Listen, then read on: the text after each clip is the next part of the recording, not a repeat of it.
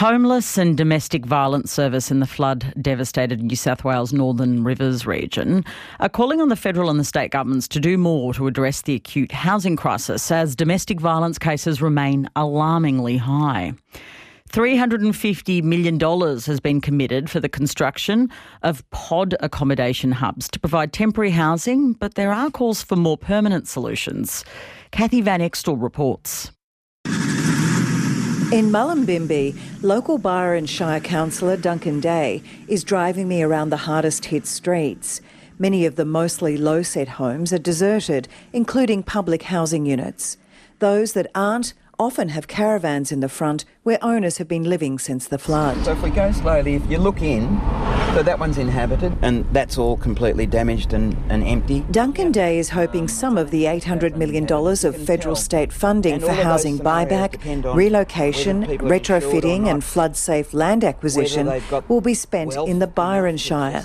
But he's doubtful. A lot of people don't have choices and they're just building back at the same levels, which is why the injected $800 million, none of which will get to this shire, is so important, that whole project, that we can wet-proof these houses for next time.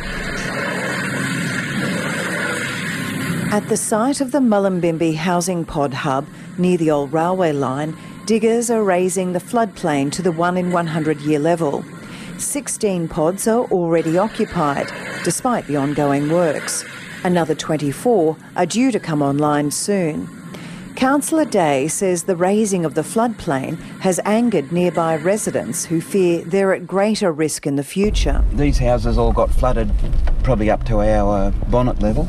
Were the flood that we had in February to recur, it will block the passage of water for its length, which is about 400 metres. When it goes round the edges, it'll have a massive velocity compared with what occurred in 2022. In a region already in a housing crisis before last year's floods, which dislocated thousands, the pods are desperately needed temporary accommodation. As well as the 40 Mullumbimby pods, there are 47 pods at Brunswick Heads and 52 on Lismore's Fringe. Leonie and Marcus Bebb moved into a 4-room family pod with their 3 teens in December. So 3 bedrooms. So they're all identical. So all the single pods are this. So you got the bathroom. There was a double bed there, but we dragged it down there in the kitchen. And then the double pods are this. So these 2? Yeah, and then the triple and then the 4. Actual lease. So you've got an actual lease for how long? 12 months. If you play up, you're out. I guess everybody's living so closely together. The pods range from single units to 4 units. They're aluminium demountables with services and modest landscaping. Lined up in rows between treeless cement walkways, there's little distance between neighbours and no soundproofing. But the Bebbs are grateful. They'd been living in a camper van at the showground since the flood. It gives them breathing room as they wait on a decision about a buyback for their flood-damaged home. We're in limbo, but it also gives us that little time to just breathe, be normal for a couple of months, have the kids settle down back in the school, start for the new future. The Bebbs lived in South Lismore, and that's where I'm meeting up again with Tony Davies from Social Futures, the region's largest homelessness provider. Tony, we're back in Kyogle Street in South Lismore. It's a very, very different scene to what we encountered almost a year ago. It was immediately after the flood, so we had mud everywhere. There was rubbish all over the street, people was piled up, and of course there was furniture in the tops of trees. So what we've seen on the outside looked almost like it was before. Although you open the door and go inside a house and the lining's still missing, people can't live there. Well, let's walk along the street and get a bit of a sense of how many people have come back or what sort of conditions they're living in. In the Northern Rivers, about 8,000 people have applied either for a buyback or for funding to help restore their house. And some houses, even in very at-risk areas, have been fully restored.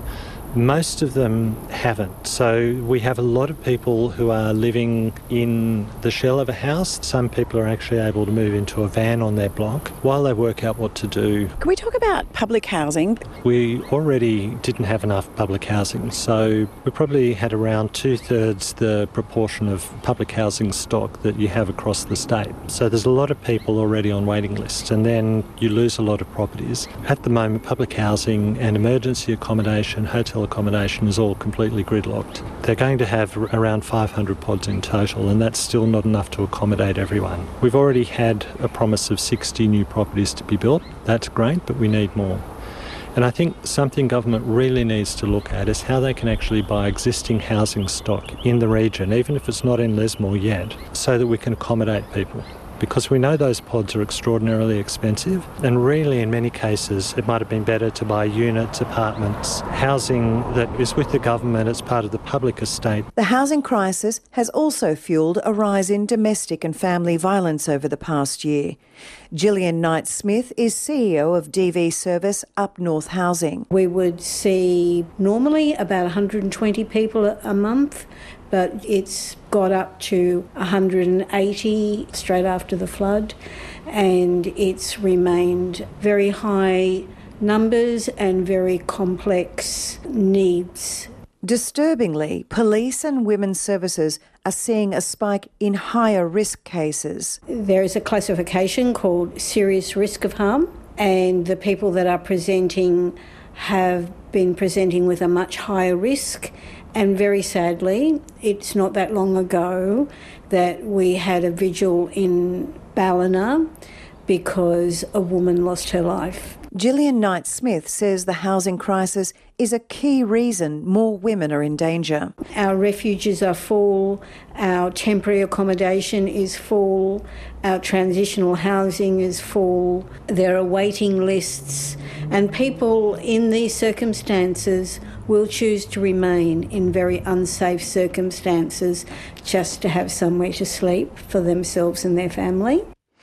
That's Gillian Knight-Smith from Lismore-based Domestic and Family Violence Service Up North Housing, ending the report by Kathy Van Extel, who's been providing us really in-depth reports of what's going on the ground a year after the floods. It's easier than ever to hear your favourite local and national ABC radio stations, live and on demand on the ABC Listen app.